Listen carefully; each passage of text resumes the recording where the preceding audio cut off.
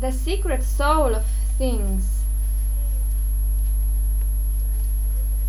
As we have seen, the starting point of the concrete was Duchamp's famous or notorious bottle rack. The bottle rack was not intended to be artistic in itself. Duchamp called himself an anti-artist, but it brought to light an element that was to mean a great deal to artists for a long time to come. The name they gave it, the name they gave to it was objet trouvé, or ready-made. The Spanish painter Juan Miro, for instance, goes to the beach every dawn to collect things washed up by the tide. Things lying there waiting for someone to discover their personality. He keeps his finds in his studio. Now and then he assembles some of them, and the most curious compositions result. The artist is often surprised himself at the shapes of his own creation. As far back as 1912, the Spanish-born artist Pablo Picasso and the French artist Georges Braque made what they called collages from scraps of rubbish. Max Ernst cut clippings from the illustrated papers of the so-called age of big business, assembled them as the fancy took him, and so transformed the stuffy solidity of the bourgeois age into a demonic, dreamlike unreality. The German painter Kurt Schwitters worked with the contents of his ash can.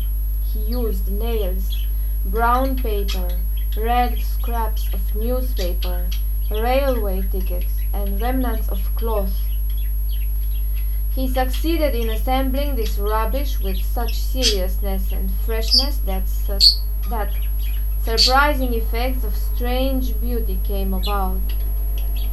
In Schwitter's obsession with things, however, this manner of composition occasionally became merely absurd. He made a construction of rubbish that he called a cathedral built for things. Schwitters worked on it for 10 years, and 3 stories of his own house had to be demolished to give him the space he needed.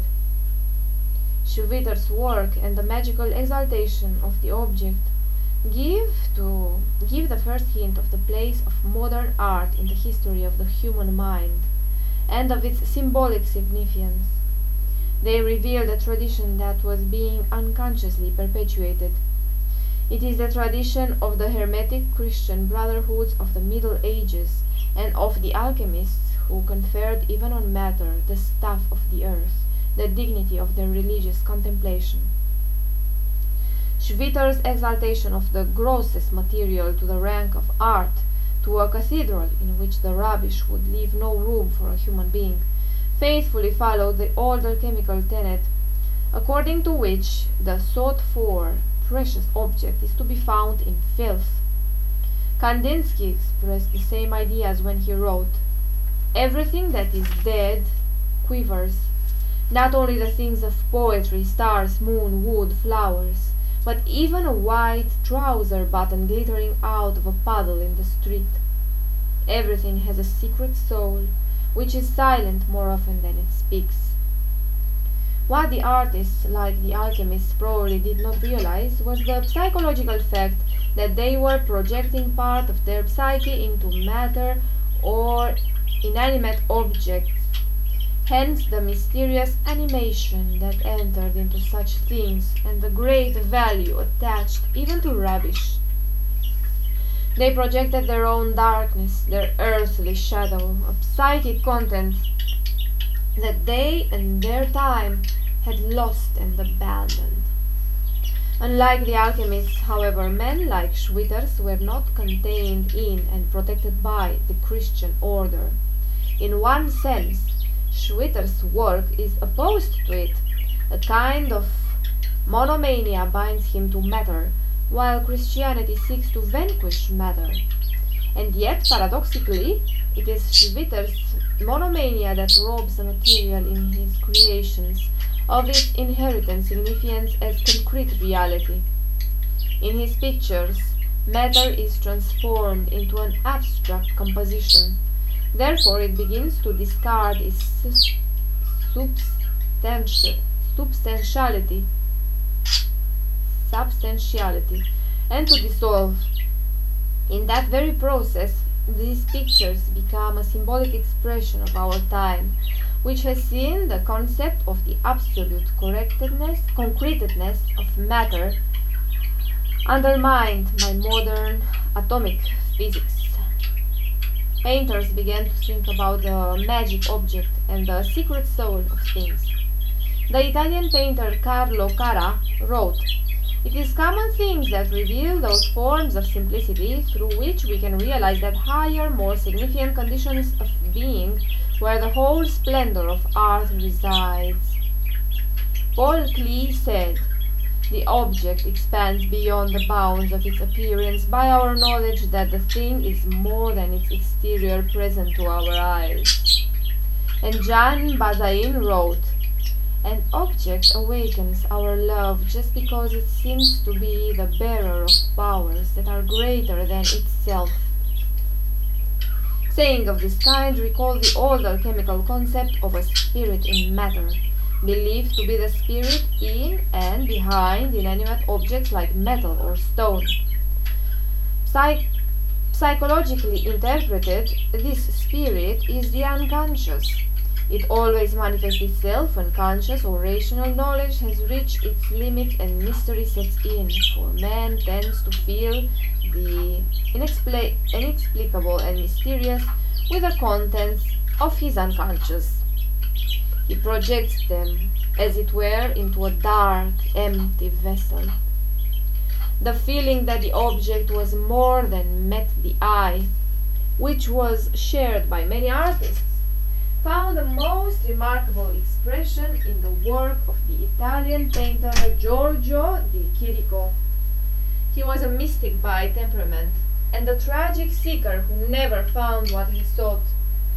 On his self-portrait in 1908 he wrote, "Et quid amabo nisi quod enigma est," and what am I to love if not the enigma?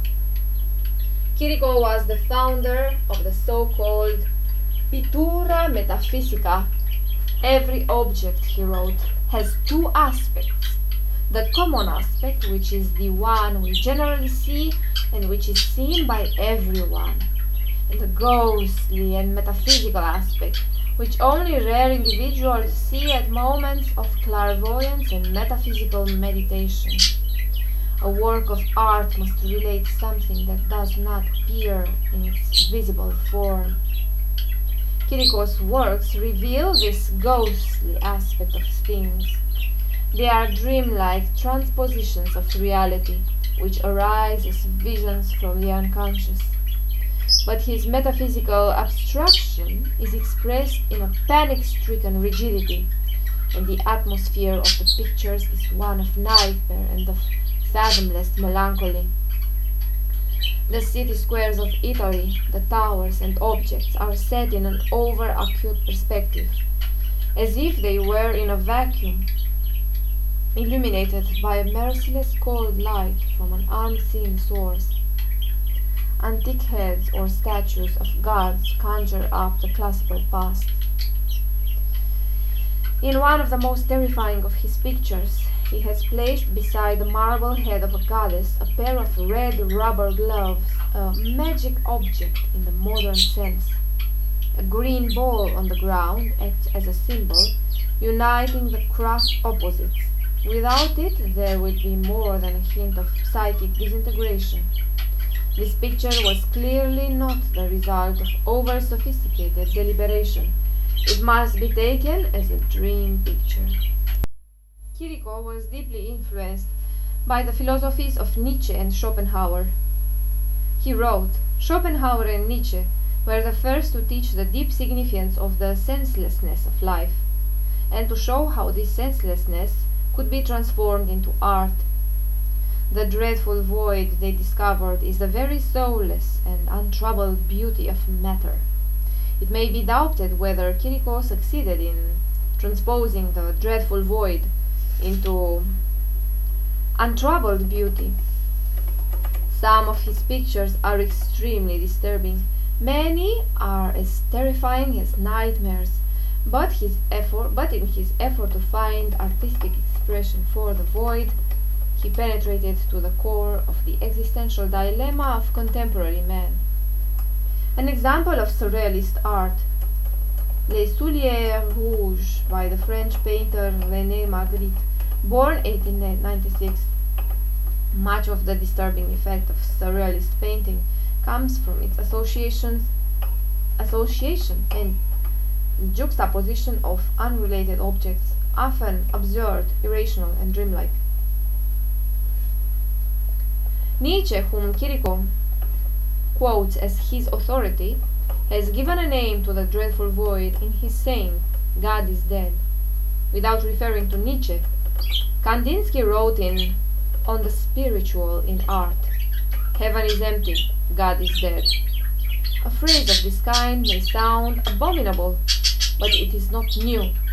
The idea of the death of God and its immediate consequence, the metaphysical void, had troubled the minds of 19th century poets, especially in France and Germany. It was a long development that, in the 20th century, reached the stage of open discussion and found expression in art. The cleavage between modern art and Christianity was finally accomplished. Dr. Jung also came to realize that this strange and mysterious phenomenon of the death of God is a psychic fact of our time. In 1937 he wrote, "I know, and here I am expressing what countless other people know, that the present time is a time of God's disappearance and death."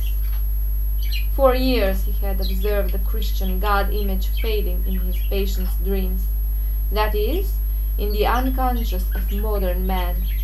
The loss of that image is the loss of the supreme factor that gives life a meaning. It must be pointed out, however, that neither Nietzsche's assertion that God is dead, nor Kiriko's metaphysical void, nor Jung's deductions from unconscious images have anything final to say about the reality and the existence of God, or of a transcendental being or not being. They are human assertions. In each case, they are based, as Jung has shown in Psychology and Religion, on contents of the unconscious psyche that have entered consciousness in tangible form as images, dreams, ideas, or intuitions. The origin of these contents and the cause of such transformation from a living to a dead God must remain unknown on the frontier of mystery. Kiriko never came to a solution of the problem presented to him by the unconscious.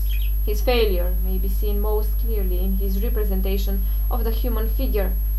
Given the present religious situation, it is man himself to whom should be accorded a new, if impersonal, dignity and responsibility. Jung described it as a responsibility to consciousness, but in Kiriko's work, man is deprived of his soul. He becomes a manichino, a puppet without a face, and therefore also without consciousness. In the various versions of his great metaphysician, a faceless figure is enthroned on a pedestal made of rubbish. The figure is a consciously or unconsciously ironical representation of the man who strives to discover the truth about metaphysics and at the same time a symbol of ultimate loneliness and senselessness. Or perhaps the manichini, which also haunt the works of other contemporary artists, are a premonition of the faceless mass man. When he was 40, Kiriko abandoned his pittura metaphysica. He turned back to traditional modes, but his work lost depth.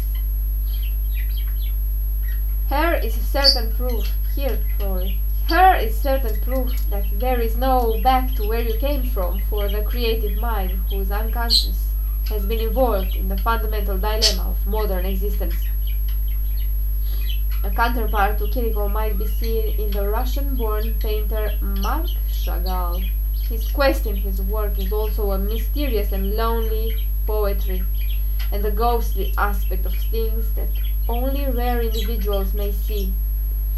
But Chagall's rich symbolism is rooted in the piety of Eastern Jewish Hasidism and in a warm feeling for life. He was faced with neither the problem of the void nor the death of God. He wrote, "Everything may change in our demoralized world except the heart, man's love, and his striving to know the divine." Painting, like all poetry, has its part in the divine. People feel this today just as much as they used to. The British author Sir Herbert Reed once wrote of Chagall that he never quite crossed the threshold into the unconscious, but has always kept one foot on the earth and has nourished him. This is exactly the right relation to the unconscious. It is all the more important that, as Reed emphasizes, Chagall has remained one of the most influential artists of our time. With a contrast between Chagall and Kiriko, a question arises that is important for the understanding of symbolism in modern art. How does the relationship between consciousness and the unconscious take shape in the work of modern artists? Or to put it another way, where does man stand? One answer may be found in the movement called Surrealism, of which the French poet André Breton is regarded as the founder. Kiriko too may be described as a surrealist. As a student of medicine, Breton had been introduced to the work of Freud. Thus, dreams came to play an important part in his ideas. Can dreams not be used to solve the fundamental problems of life? He wrote. I believe that the apparent antagonism between dream and reality will be resolved in a kind of absolute reality, in surreality. Breton grasped the point admirably. What he sought was a reconciliation of the opposites, consciousness and the unconscious. But the way he took to reach his goal could only lead him astray. He began to experiment with Freud's method of free associations, as well as with automatic writing, in which the words and phrases arising from the unconscious are set down without any conscious control. Breton called it thought's dictation, independent of any aesthetic or moral preoccupation. But that process simply means that the way is opened to the stream of unconscious images, and the important or even decisive part to be played by consciousness is ignored. As Dr. Jung has shown in his chapter, it is consciousness that holds the key to the values of the unconscious, and that therefore plays the decisive part. Consciousness alone is competent to determine the meaning of the images and to recognize their significance for man here and now, in the concrete reality of the present. Only in an interplay of consciousness and the unconscious can the unconscious prove its value, and perhaps even show a way to overcome the melancholy of the void.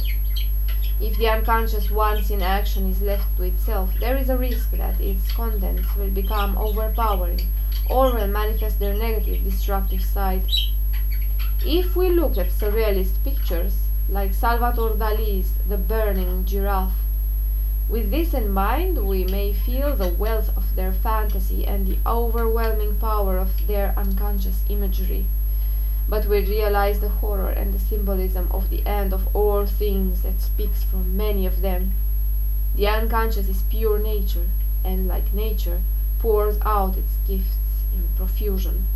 But left to itself and without the human response from consciousness, it can, again like nature, destroy its own gifts and sooner or later sweep into annihilation.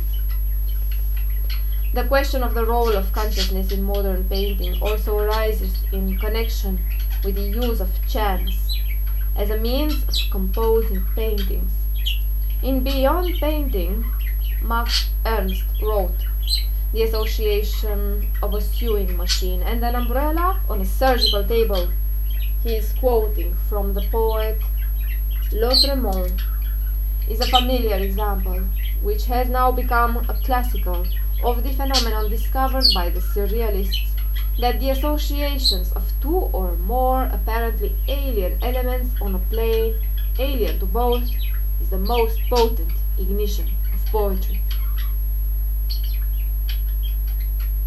That is probably as difficult for the layman to comprehend as the comment Breton made to the same effect. The man who cannot visualize a horse galloping on a tomato is an idiot.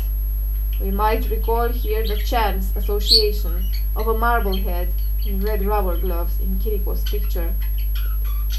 Of course, many of these associations were intended as jokes and nonsense, but most modern artists have been concerned with something radically different from jokes.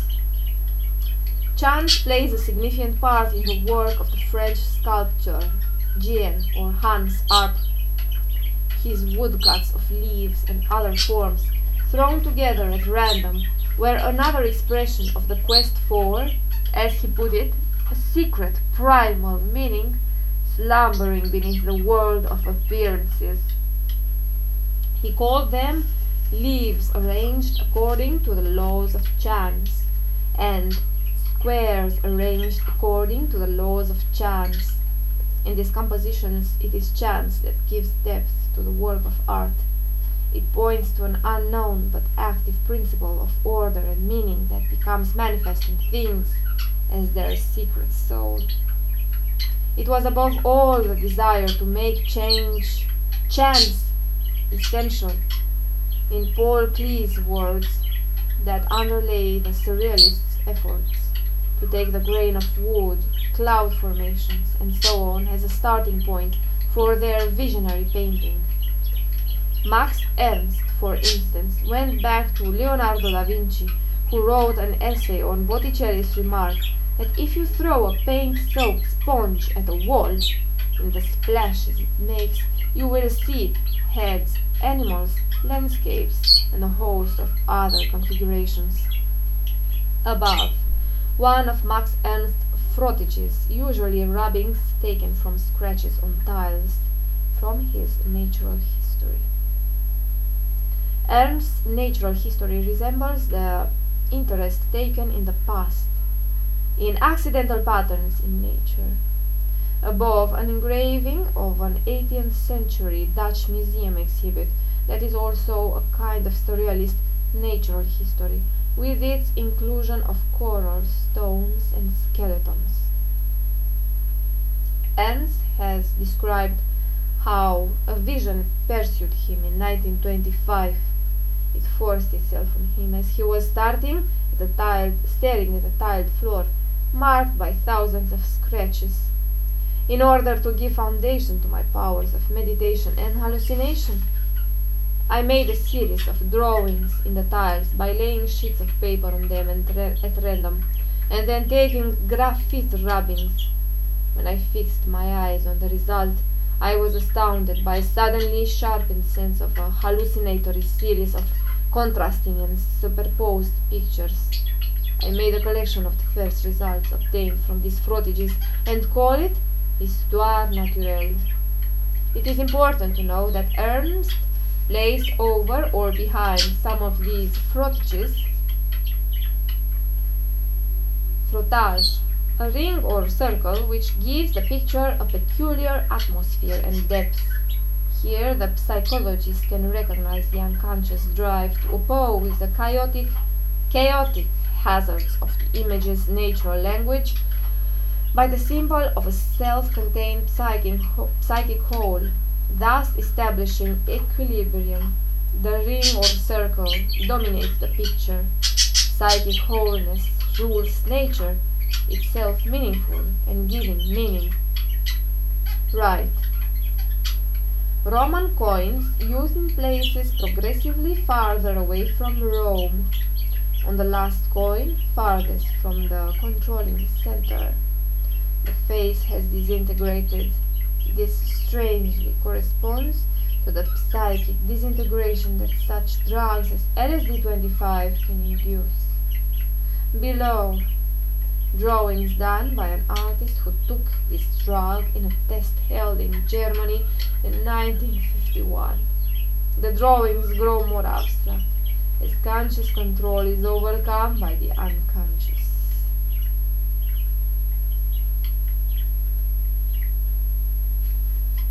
In Max Ernst's effort to pursue the secret pattern in things, we may detect an affinity with the 19th century romantics. They spoke of nature's handwriting, which can be seen everywhere on wings, eggshells in clouds, snow, ice, crystals, and other strange conjunctions of chance. Just as much as in dreams or visions, they saw everything as the expression of one and the same pictorial language of nature. Thus it was a genuinely romantic gesture when Max Ernst called the pictures produced by his experiments natural history. And he was right, for the unconscious, which had conjured up the pictures in the chance configuration of things, is nature. It is with Ernst's natural history or ARP's composition of chance that the reflection of the psychologist begins. He is faced with a question of what meaning a chance arrangement, whether and whenever it comes about, can have for the man who happens on it. With this question, man and consciousness come into the matter, and with them the possibility of meaning. The chance-created picture may be beautiful or ugly, harmonious or discordant, rich or poor in content, well or ill painted. These factors determine its artistic value, but they cannot satisfy the psychologist, often to the distress of the artist, or of anyone who finds supreme satisfaction in the contemplation of form. The psychologist seeks further and tries to understand the secret code of chance arrangement, in so far as man can decipher it at all. The number and form of the objects thrown together at random by ARP raise as many questions as any detail of Ernst's fantastic frottage. For the psychologist, they are symbols, and therefore they can not only be felt, but, up to a certain point, can also be interpreted. The apparent or actual retreat of man from many modern works of art, the lack of reflection and the predominance of the unconscious over consciousness, offer critics frequent points of attack. They speak of pathological art, or compare it with pictures by the insane, for it is characteristic of psychosis that consciousness and the ego personality are submerged and drowned by floods of contents from the unconscious regions of the psyche. It is true that the comparison is not so odious today as it was even a generation ago. When Dr. Jung first pointed out a connection of this kind in his essay on Picasso in 1932, it provoked a storm of indignation. Today, the catalogue of a well-known Zurich art gallery speaks of the almost schizophrenic obsession of a famous artist, and the German writer Rudolf Kastner described Georg Trakl as one of the greatest German poets, continuing, "There was something schizophrenic about him. It can be felt in his work. There is a touch of schizophrenia in it, yes. 2.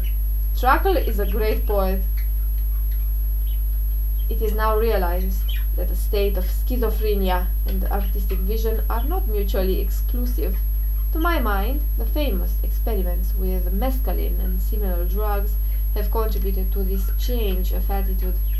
These drugs create a condition accompanied by intense visions of colors and forms, not unlike schizophrenia. More than one artist of today has sought inspiration in such a drug. Thank you for listening.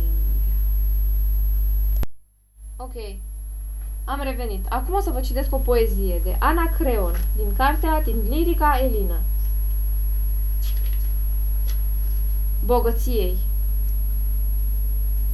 De-ar fi să fie să-mi prelungesc cumva cu bogăția traiul amar de scurt, aș fi fost omul bogăției, chivernisindu-mi-o mult și bine. Iar când din umbre Caron ar fi sosit, cu bani de mită, poate l-aș fi corupt, să mai amâne ceasul morții, moartea să scape din fața vieții. Însă de îndată ce nici cu bani nu poți să-ți mai răscumperi anii ce vin și trec, la ce folos să mă mai vaiet? Bocetul meu în zadar se aude. Căci dacă scrie în soartă cu scris adânc că vine moartea, ea va veni la timp. Și atunci ce să mai fac cu banii? Aurul scump de ce-l port în pungă? Mai înțelept e să-mi adun amici, sorbind de avalma vinuri din stirpe mari, și apoi să-mi dea câte o femeie îmbrățișările ei de taină.